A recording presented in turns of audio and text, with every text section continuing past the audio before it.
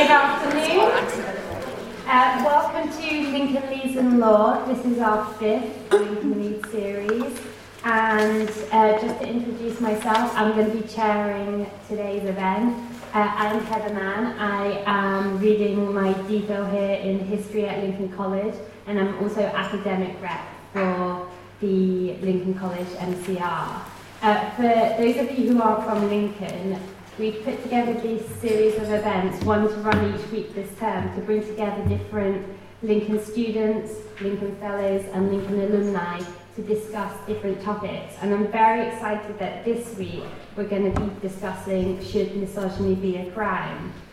This has been debated in the United Kingdom since June, when Nottinghamshire Police Force decided to make crimes directed towards women simply because they are women hate crimes. And 2 weeks ago, Scotland announced plans to do just the same. So this evening, each panelist is going to have 15 minutes to address this question, followed by a short discussion. And if you are social media savvy, the Twitter hashtag for tonight is #LincolnLeads. Our first speaker is Dr. Barbara Habakova. Barbara is a Shaw Foundation Fellow in Law here at Lincoln College. Before coming to Lincoln, she had posts at Balliol College and Emmanuel College in Cambridge.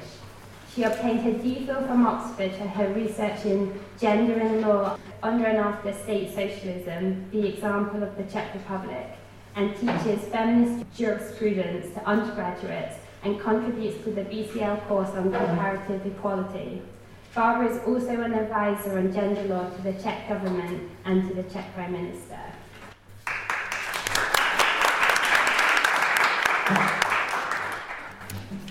Thank you, Heather, for the introduction. So, although I'm a lawyer, I'm not going to give a very legal talk, so hopefully that is going to please everybody. The short answer to the question, should misogyny be a crime, I think is yes, some. As a lawyer and the first speaker, I think maybe some definitions are in order, so I'll do that first, and then I'll also ponder or argue that law probably needs to react to more than misogyny, and perhaps also through more tools than just criminal law. In the second part of my talk, if I have the time, hopefully I will, I'll look at the most common counter-argument to criminalizing misogyny, which I think comes from the freedom of speech. So in terms of definition and the wider view, we know that women face all kinds of socioeconomic disadvantage, sociocultural denigration, and are disproportionately targets of violence. Not all of this, I don't think, is attributable to misogyny. It might be useful to distinguish between 3 different states of mind: misogyny, sexism, and gender bias. Misogyny we could define as hatred, as active dislike of women, as ill will. If you want a more legal, philosophical, technical definition, it's the malicious choosing of evil for women because they're women. Many instances of abuse, be it on the streets or online or in the public space more generally, will be rooted in misogyny, will be rooted in this hatred. The motivation will be to put women into their place, to drive home the message that women don't belong into the public space, to attack their feeling of safety and of belonging. Sexism, I think, is, if you want, a slightly milder state of mind. It could be defined as either not seeing women as fully human, or not recognizing women's attributes, needs, or interests as fully human or as equal to those of men. If misogyny is hate, sexism is more like the belief in the inferiority of the feminine, of women as a group, or of individual women. Misogyny and sexism will often be intentional, or at least negligent. The person acting will often be conscious that they have this belief.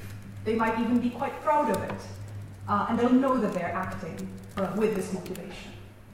And they don't want to act that way very often. Gender bias, on the other hand, centers around stereotypes and prejudice, and it will often be unconscious. It is very much rooted in androcentrism. The fact that we unreflectively take the male as the norm, that we take male perspective on things. So if misogyny is hate and sexism is the belief of inferiority of women, the gender bias is just not caring enough to know better, not checking your privilege, not putting yourself into the shoes of others. So gender bias is less likely to be intentional than misogyny or sexism. It will at most be negligent. It will be negligence of not exercising appropriate care to inform yourself, to overcome stereotypical or prejudiced thinking. So there are several reasons why I think that these distinctions are useful. The first is that misogyny, as just defined, is obviously the most egregious, most obviously disturbing type of state of mind, and often finds expressions in the most offensive actions or words. But it is also perhaps the one most easily identifiable and denounceable. So even people who do not particularly care, for example, to see women in positions of power in politics or in the workplace, might be against misogyny and expressions of misogyny, be they physical and taking the forms of violence, or be they verbal abuse or harassment on the streets. So that's why I wanted to bring your attention to the sort of slightly less egregious, less obvious states of mind, because they can cause as much damage as misogyny.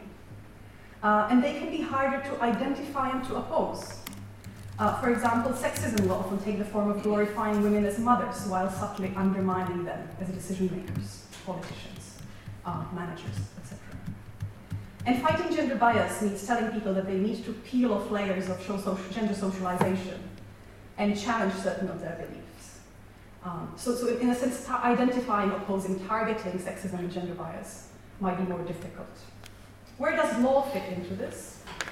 Law obviously does not address states of mind. It addresses actions, it addresses words. So criminal law is the branch of law perhaps most concerned with one's state of mind, in the sense that it requires intent or at least negligence on the part of the perpetrator. It is therefore, I think, quite appropriate that it should address the actions such as violence or speech such as abuse, which have misogynistic intent and which are the most obvious and egregious. Criminal law has two further special qualities which are of relevance here. One is that it targets behaviors which are considered to be offensive and harmful to society as a whole, not just to the individual, or it's not an individual matter. The state protects itself. And it also does so through public prosecution, as we know. So that's the institutional expression of that. The individual woman would not be required to bring an action herself. This is both an advantage and a potential disadvantage. It is an advantage, for example, in the cases of street harassment and abuse, which were the origin of this talk, I think. It means that you don't have to go to the police and let them know that this happened to you and sort of worry about bringing a case. At the same time, it means that prosecuting is not in your hands as the woman. It is in the hands of the police, for better or worse. For better sometimes because you might not be in a position, especially in cases of domestic violence, for example, to bring a case yourself. At the same time, it can also mean that what you want gets overridden by public prosecution by the police. For example, in cases of rape, many cases in the UK in the past few years would have been dropped because police and prosecutors would have evaluated victims as not credible enough, too weak for cross-examination, etc. So that's speaking about criminal law. Other branches of law might be helpful in targeting the other types of state of mind, where you don't need intent or negligence. For example, anti-discrimination law will apply whether or not you have discriminated intentionally or negligently. It doesn't care about the discriminator's state of mind. There's an objective liability. So why did I sort of do this mapping or classification to begin with? Partly to say that misogyny, I think, is just one of several things that we have to care about in relation to women, women's inequality, and gender hierarchies. Partly to also say that criminal law is just one of the tools that we have at our disposal. But partly also to make the point that I think misogyny and crime in this sense are actually quite well matched, because we're targeting the most serious and egregious state of mind and actions with arguably the strongest type of legal tool that we have at our disposal. Now to the second topic that I wanted to touch on, are the counter-arguments against criminalizing acts motivated by misogyny. The counter-arguments that you hear are about the right to offend. They're about rails against political correctness gone mad, arguments of slippery slope, well, with this end, soon we won't be able to say anything in the public space. They're arguments out of an understanding of freedom of speech. I argue that it is a particular understanding of freedom of speech, and that when opponents of the criminalization of hate crimes, including misogynistic hate crimes, speak about silencing, they don't really reflect the silencing that's actually happening through hate speech to the other side. What do I mean by that? The abuse and harassment on street against women who provoke by just being women and out in the public, or the misrepresentation, exaggeration, ridicule, and threats of violence often levied against women on the internet or women who speak in public spaces. They are the acts of silencing.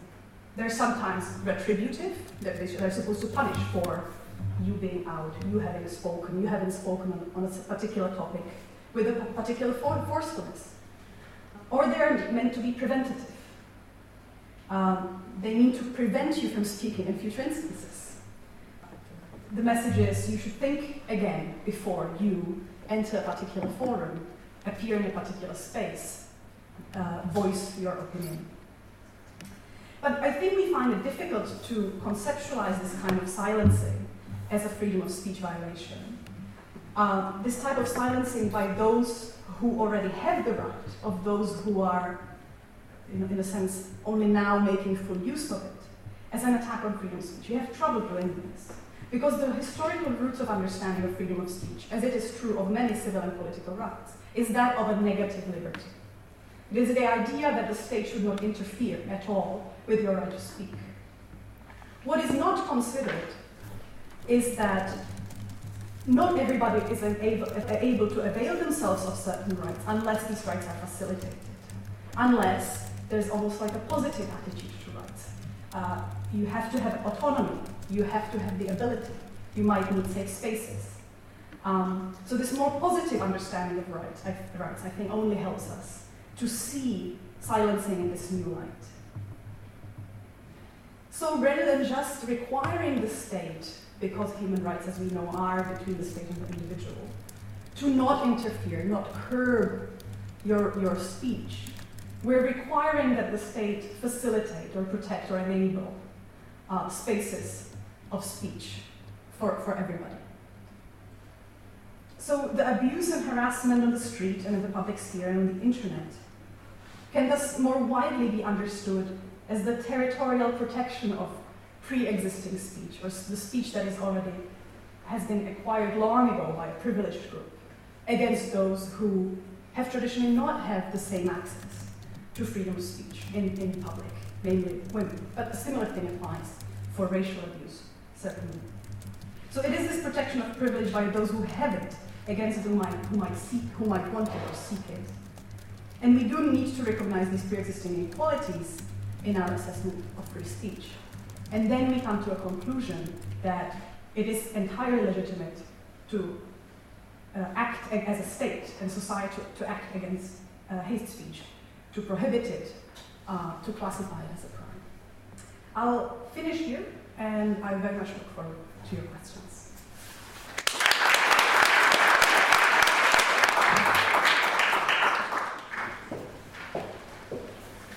Thank you very much for that useful definition of misogyny, sexism, and gender bias, and also the really interesting argument on silencing as an abuse of the freedom of speech.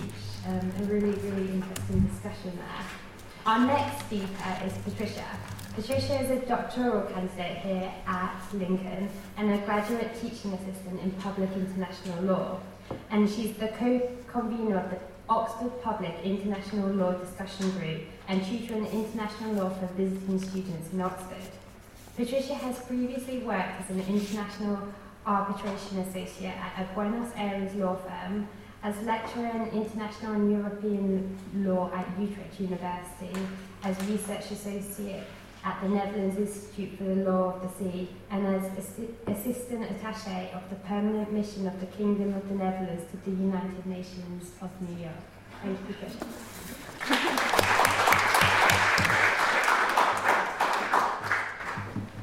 you very much, Heather, for that kind of introduction. I think it will be clear from that introduction that I'm actually not an expert on women's rights issue. I don't consider myself to be an expert. I'm just a general public international law specialist.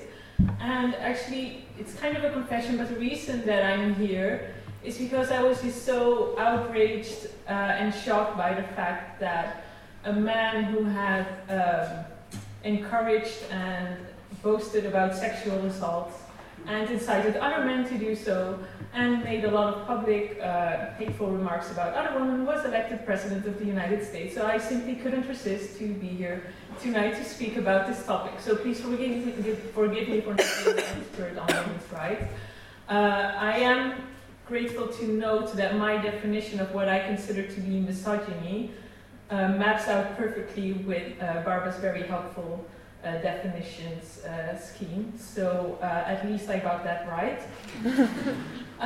So I will limit my talk to certain international legal aspects of the question whether misogyny should be a crime.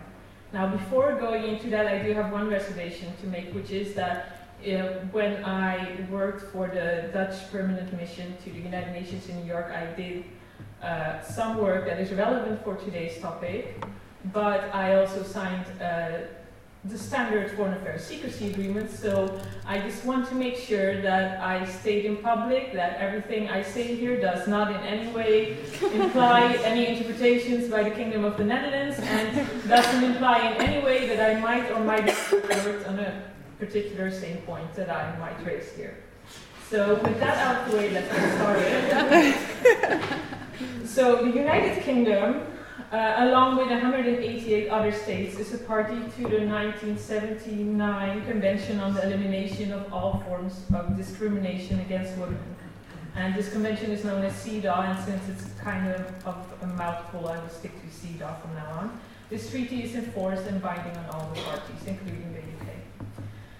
I am going to be a little bit more lawyerly than Barbara, but I will link it to public international law issues only, so even if you're not an expert on UK law or even international law in general, hopefully you can still follow what I'm saying.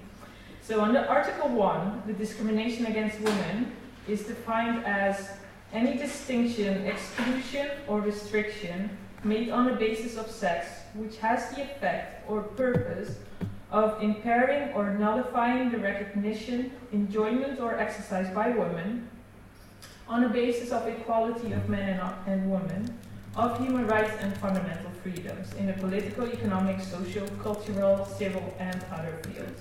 And I should mention here for the non-lawyers that these human rights and fundamental freedoms include things like the right to life, but also the right to liberty and security of person, the right to the highest attainable standard of mental and physical health, and the right not to be tortured or to face cruel, inhuman, or degrading treatment.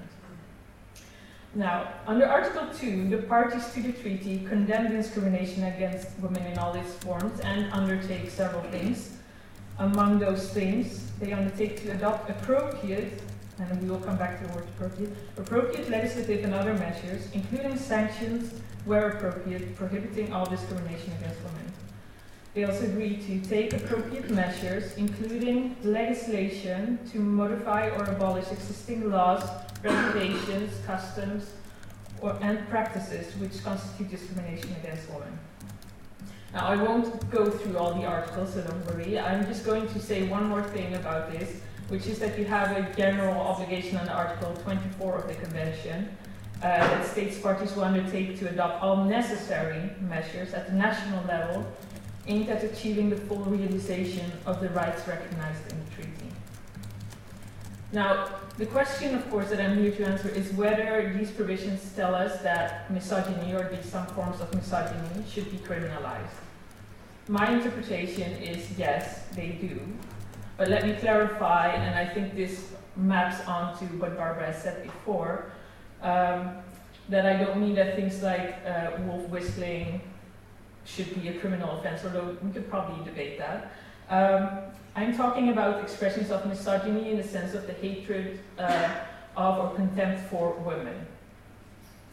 When this misogyny takes place, I believe that it has the effect of, and here we go back to what I said about Article 1, the definition, has the effect of impairing or nullifying the recognition, enjoyment, or exercise by women on a basis of equality of men and women, of their human rights and fundamental freedoms. So, in that case, states have an obligation to take all appropriate measures, including through criminalization, if necessary, to protect these rights and freedoms. And not just in the political and economic sphere, but in the social, civil, or cultural, or any other sphere. Now, we might still want to debate whether criminalization is indeed an appropriate measure and a necessary measure, and I will answer this question by having a look at a more particular issue of violence against women, because I think that the link between misogyny and violence against women makes criminalization appropriate and necessary. So, the problem with the issue of violence against women is that it's not explicitly mentioned in this convention, the CEDAW Convention. And this seems to be a glaring omission if you take into account that, according to the latest UN statistics, between 1 and 2 in 3 women have faced gender-based physical or sexual violence. If we take the population, the world population we have today of 7.5 billion, that means that between 1.25 to 2.5 billion women and girls have faced gender-based physical or sexual violence. Now, these are pretty sobering numbers, and states have come to realize this. So what they have done is they have adopted the Declaration for the Elimination of Violence Against Women. And this declaration is notable not only because it calls on states to take certain measures to eliminate violence against women, but also because it defines what violence against women actually is. And I'm going to read out this definition because it will come in handy. So, under Article 1 of this declaration, an internationally accepted definition of violence against women is any act of gender-based violence that results in, or is likely to result in, physical, sexual, or psychological harm or suffering to women, including threats of such acts, coercion or arbitrary deprivation of liberty, whether occurring in public or in private life. Now, I don't really have the time here to go into the legal complexities of the ways in which this definition applies to CEDAW states parties, so I'm just going to mention 2 main things.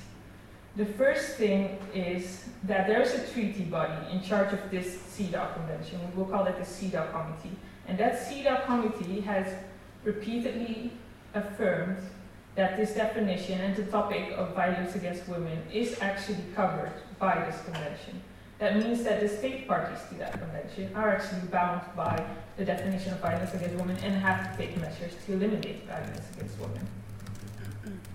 This is, I know there are some lawyers here, and this is kind of complicated to explain, but if you're not a lawyer, you will just have to trust me, or you can raise an issue and we can discuss that.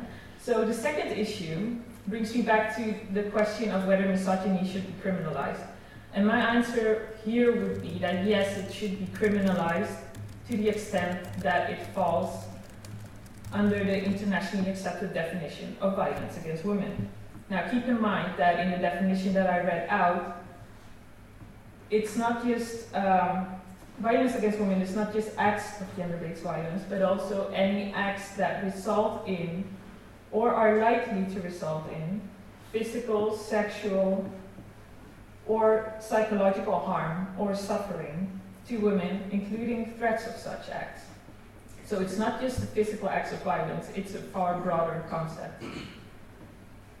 So this is not just about making benign compliments on a woman's appearance a crime. This is about making the expression of hatred, of contempt of women with the intent or with the result of inducing psychological, sexual or physical harm to women purely because they are women, to make that a crime.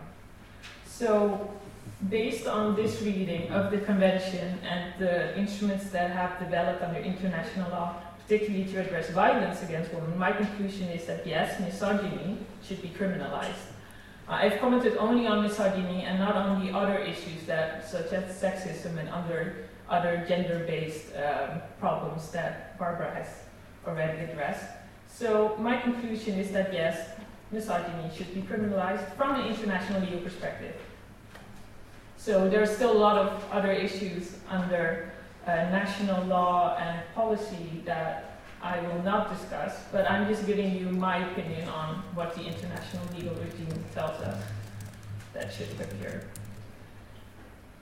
I do want to stress a similar point than what Barbara made, which is that the fact that the criminalization of misogyny is an appropriate and necessary measure doesn't mean that it's the only appropriate and necessary measure. I believe that there's a lot more that should be done to address the problem that we face. Misogyny has been normalized for many centuries or maybe even millennia, so there's no way that a simple criminalization will suddenly resolve this problem. And this is also recognized by the CEDAW Convention. It has several articles that discuss other measures that states have to take. I will mention just one of them, which is Article 5, and it states that states parties shall take all appropriate measures to modify the social and cultural patterns of conduct of men and women with a view to achieving the elimination of prejudice and customs and all other practices which are based on the idea of the inferiority or the superiority of either sexes or on stereotype roles for men and women. So with this provision in mind, I'm just going to say that misogyny is not just a woman's problem, it's a human problem, and it's not just a lawyer's problem, it's a problem for all of us. So thank you.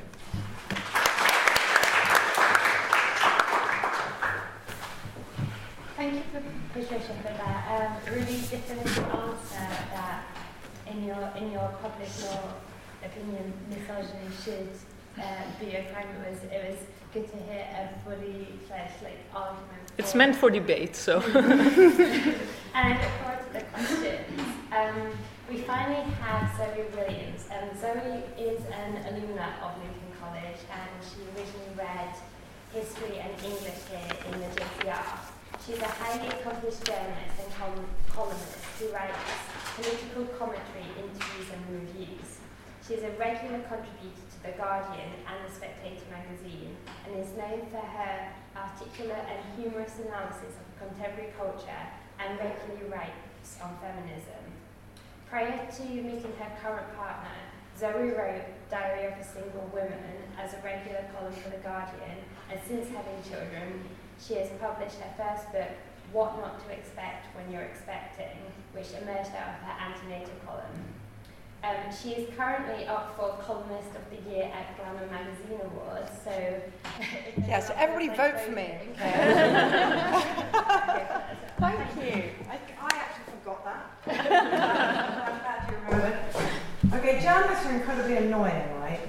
Especially to lawyers. We're annoying to everybody, but we're really annoying to lawyers because we sort of think it's an atmospheric thing, whether something's illegal or not. It's like, well, race hate is illegal, but it doesn't really mean anything, and, misogyny isn't illegal, but it doesn't really mean anything, and this, I can imagine being extremely vexing to practitioners of the law, because it does mean something, and it means more than we realise or ever bother to find out.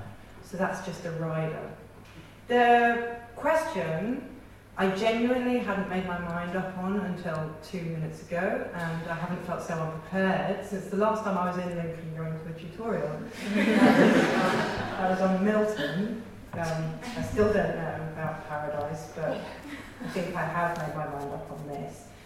I think the problem is you'd struggle to make a case for what misogyny was. I really loved Barbara's definitions. They were completely understandable, they were immediately relatable, they made complete sense within the kind of scheme of of the way I would use the words misogyny, sexism and gender bias.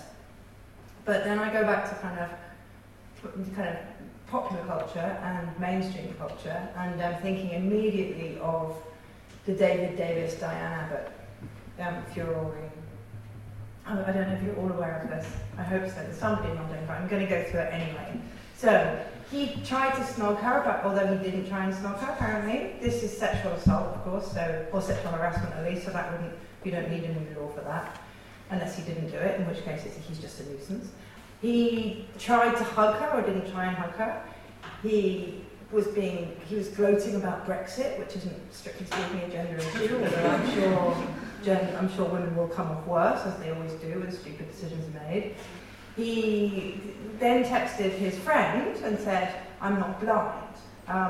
And this was not just misogynistic, it was misogynoir, as we always say on Twitter, which is that kind of intersection between misogyny and racism, which certain kind of segments of white male society are particularly weirdly comfortable with. You know, there's a kind of weird, unspoken agreement that whatever you think about women, you think that more about black women or women of mixed race. It's really strange, and you do notice it more and more the minute you kind of name it. A bit like mansplaining. Nobody really understood mansplaining until somebody said the word mansplaining, and everybody went, "Wow, okay, yes, I've seen that, and I will see it again before I die." So you've got this situation. To my mind, David Davis thinks that because Diane Abbott is not attractive to him, then she is a laughable character. And that I think signals some contempt for her. You know, he wouldn't say, "I don't fancy David Cameron, therefore he is contemptible." And I do think this is problematic. I simply wouldn't ever say, "Well, that's just a bit of gender bias." Obviously, he wouldn't try and kiss David Cameron, but this is just a common garden gender bias. I do think it's problematic when people are held in contempt for their gender, and I do think this is very, very, very common across politics. You know, they have to kind of build such a skin and such an armour against this kind of the casual contempt, not just of the electorate, but also of their peers, that they become sort of not less than human, but separate from humans, because they cannot allow any vulnerability. It's really problematic for women in the public sphere. It doesn't just deter women from entering public spaces, it changes the way women are in public spaces and kind of denatures them. And this is no laughing matter, even though it was quite funny on the front of the, you know, I mean, it's funny against him. The problem I think is that if misogyny were illegal, then you would probably have people saying, "Well, that was a misogynistic remark. Somebody should bring a case against David Davis." And then somebody would say, "Well, this is for the Crown Prosecution Service to decide." And they would say, "Well, okay, it probably was, so let's bring a case against him." And the case would collapse because it was a kind of private correspondence between two men who aren't accountable for their private correspondence. And I think that's part of the problem. When you take the right of prosecution away from the victim and you give it to the state, you end up with a lot of cases that are generated by the media. If you kind of take the correlative here is whenever Pete Doherty was stung by the Sun on taking coke, the police would always dutifully trudge up to his house to find out that he had half a gram of coke in his toilet.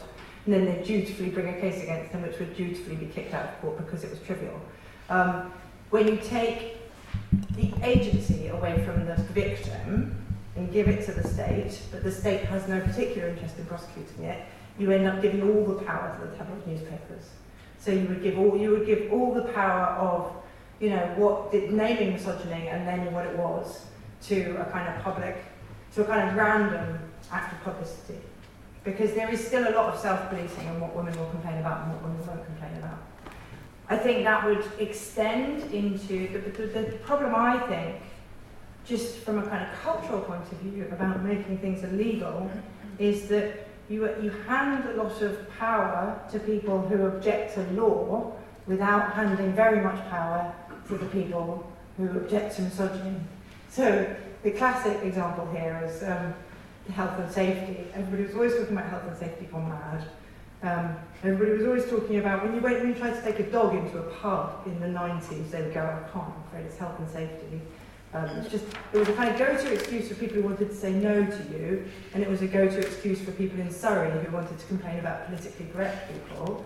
But the actual health and safety legislation was very precise. It was about whether or not you could put sodium in orange juice. It was very, very intricate and precise, and there was nothing in it that anybody who was interested in their health or their safety would have objected to.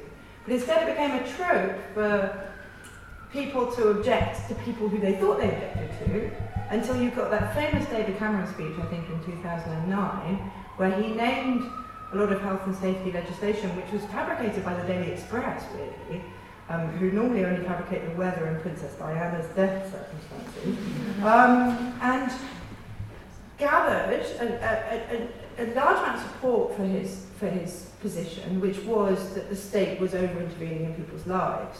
Now, there was no relationship between what he was talking about and the actual real world. There was no relationship at all.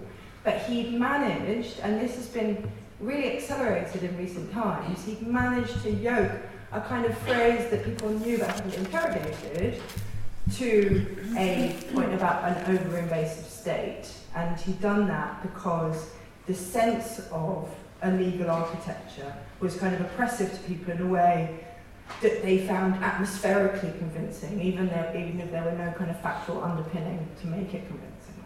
And I think that would happen if you made misogyny a crime. The truth of it is, the sharp end of misogyny, the domestic violence, the harassment, the sexual violence, the random sexual violence, the intimate sexual violence, is already illegal.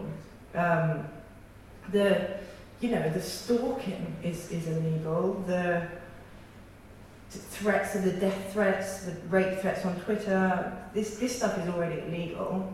So if you made misogyny as a kind of umbrella term illegal, I think you would never be able to put a tariff on that because the range of crimes are so great. So you'd end up with the misogyny tag only applying to the things that weren't already illegal under existing law. So that would be things like giving you a dirty look. And then that would in turn undermine misogyny as a concept. Now, I also think, and this is a more difficult position, that there are misogynistic iterations that are just people who hate you, and it's actually not illegal. It's not illegal for one person to hate another, even if they hate you for reasons that aren't related to you as a person. It's problematic, but you kind of delegate your own agency, your own kind of selfhood, if you want that to be prosecuted by... If you delegate that to a kind of state agency to prosecute on your behalf, you undermine your own ability to respond in your own way. And that, I think, is difficult for women, and that kind of puts us in a difficult position. So there are kind of two analogies here. One of them is that, for a long time, and I think you do notice that for a long time, race hate has been illegal in a way that misogyny isn't. And you do notice that there are things that you can say about women in public life and generally and as kind of a species that you wouldn't be allowed to say about any particular race. There's always been a question mark over whether that is related to the legal structure or not, but it's always been marked.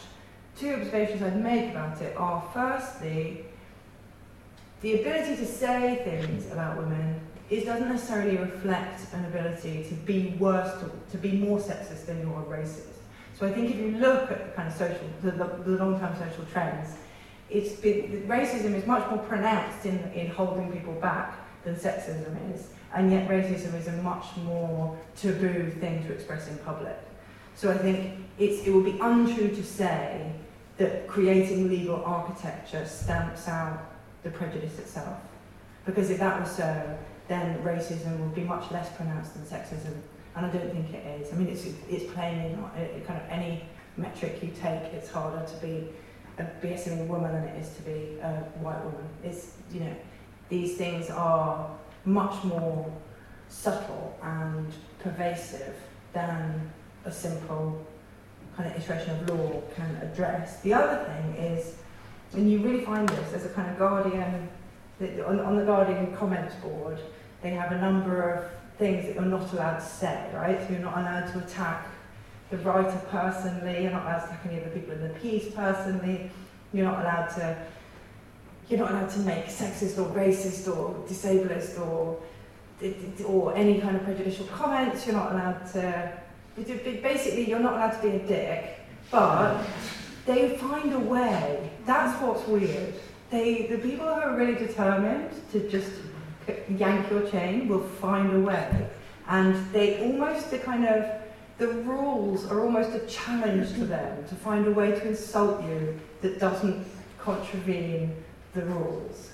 And I think of that in terms of like all the kind of contrarian literature, the spiked online, the alt-right sites, the kind of Sun and their anti-page 3 campaign, all the kind of broad brush, pro-sexist, anti-PC movements of the past 15 years, I think have been generated by an attempt to shut them down. It's like a kind of advanced process of trolling.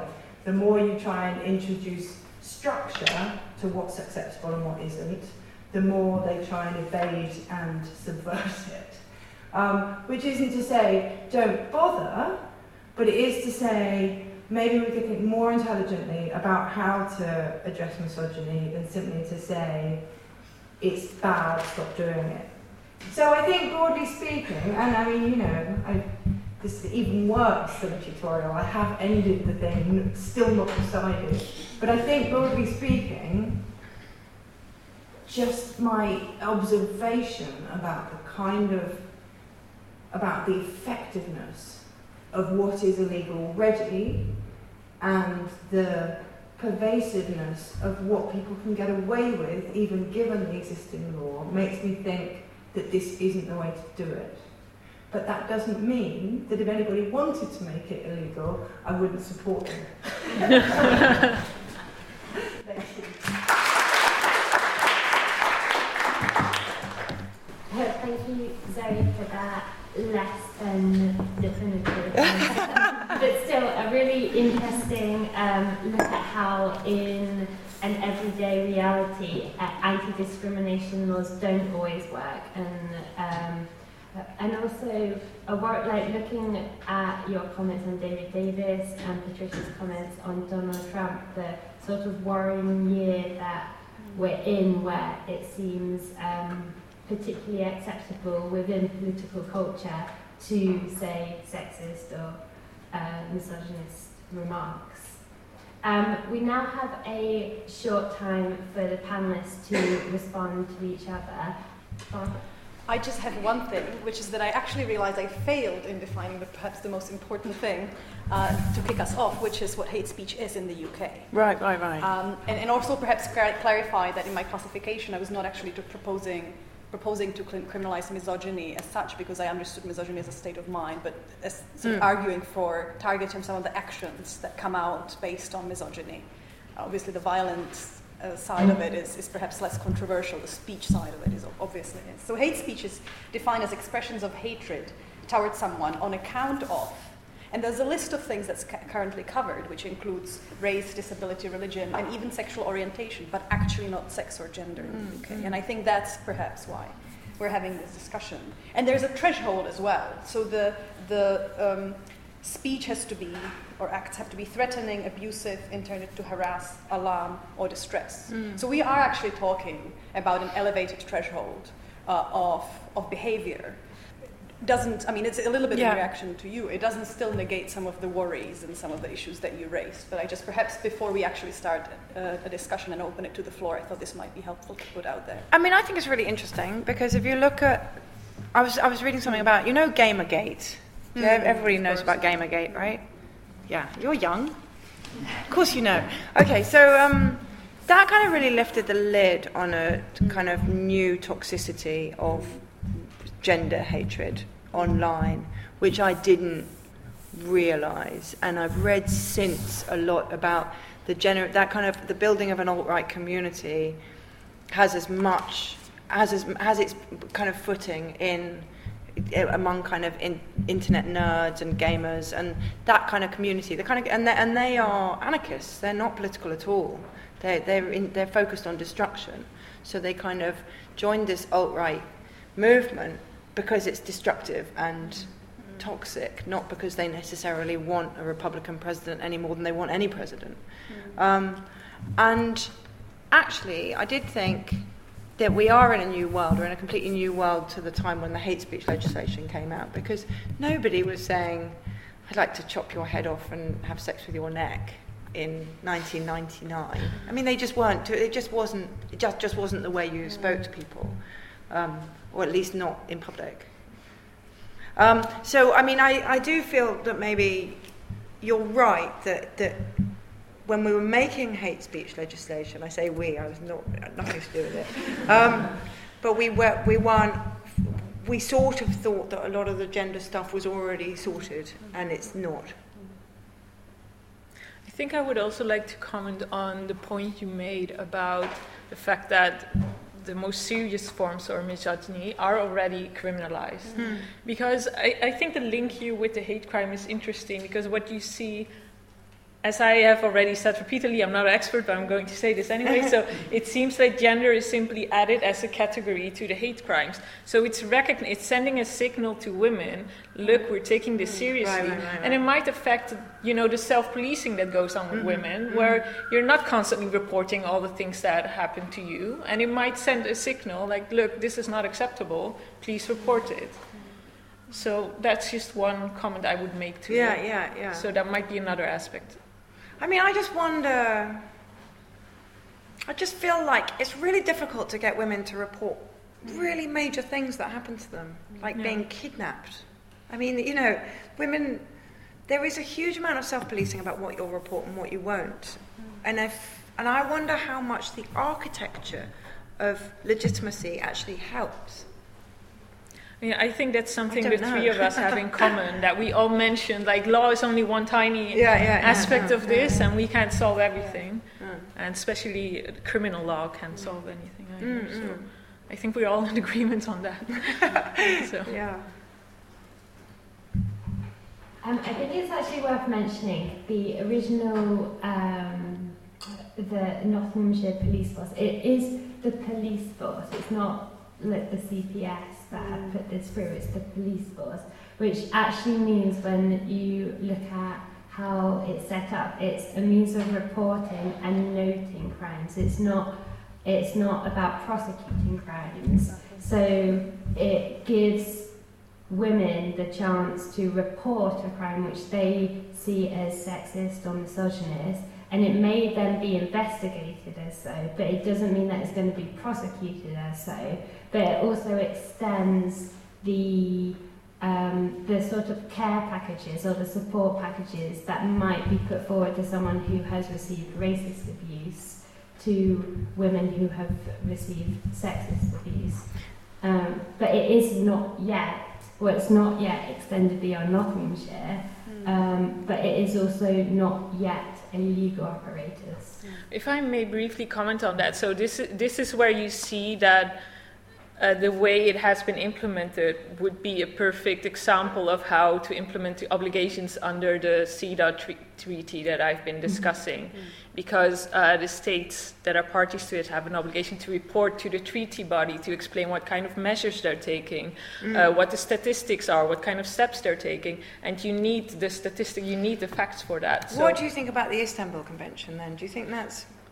So, as far as I understand, not being an expert, but so the United Kingdom has signed that treaty but not ratified it. So, under international law, that means it's bound by the object and purpose of the treaty, so it shouldn't take actions that go against it, but it hasn't actually said, okay, this treaty is binding for us, we accept all the obligations. So I can't comment on what the UK is or is not doing under it. I do know that that treaty has at least the same protections and more explicit and more far-reaching obligations to combat violence against women. So. I mean, I guess my question is, and I'm asking everybody this, is that, you know, we are in an unusual time when everything's going backwards. And, you know, we've got Philip Davis in Parliament trying to filibuster a domestic violence bill. You know, it's really extraordinary. I've never known a time when it was so acceptable to be so bigoted. And I don't know whether the answer is to become more like ourselves, or to become, you know, when I say more like ourselves, to kind of try and enshrine more of our liberal values in law, or try and do things differently. I genuinely don't know what the answer is. Can we thank our panellists, Barbara, for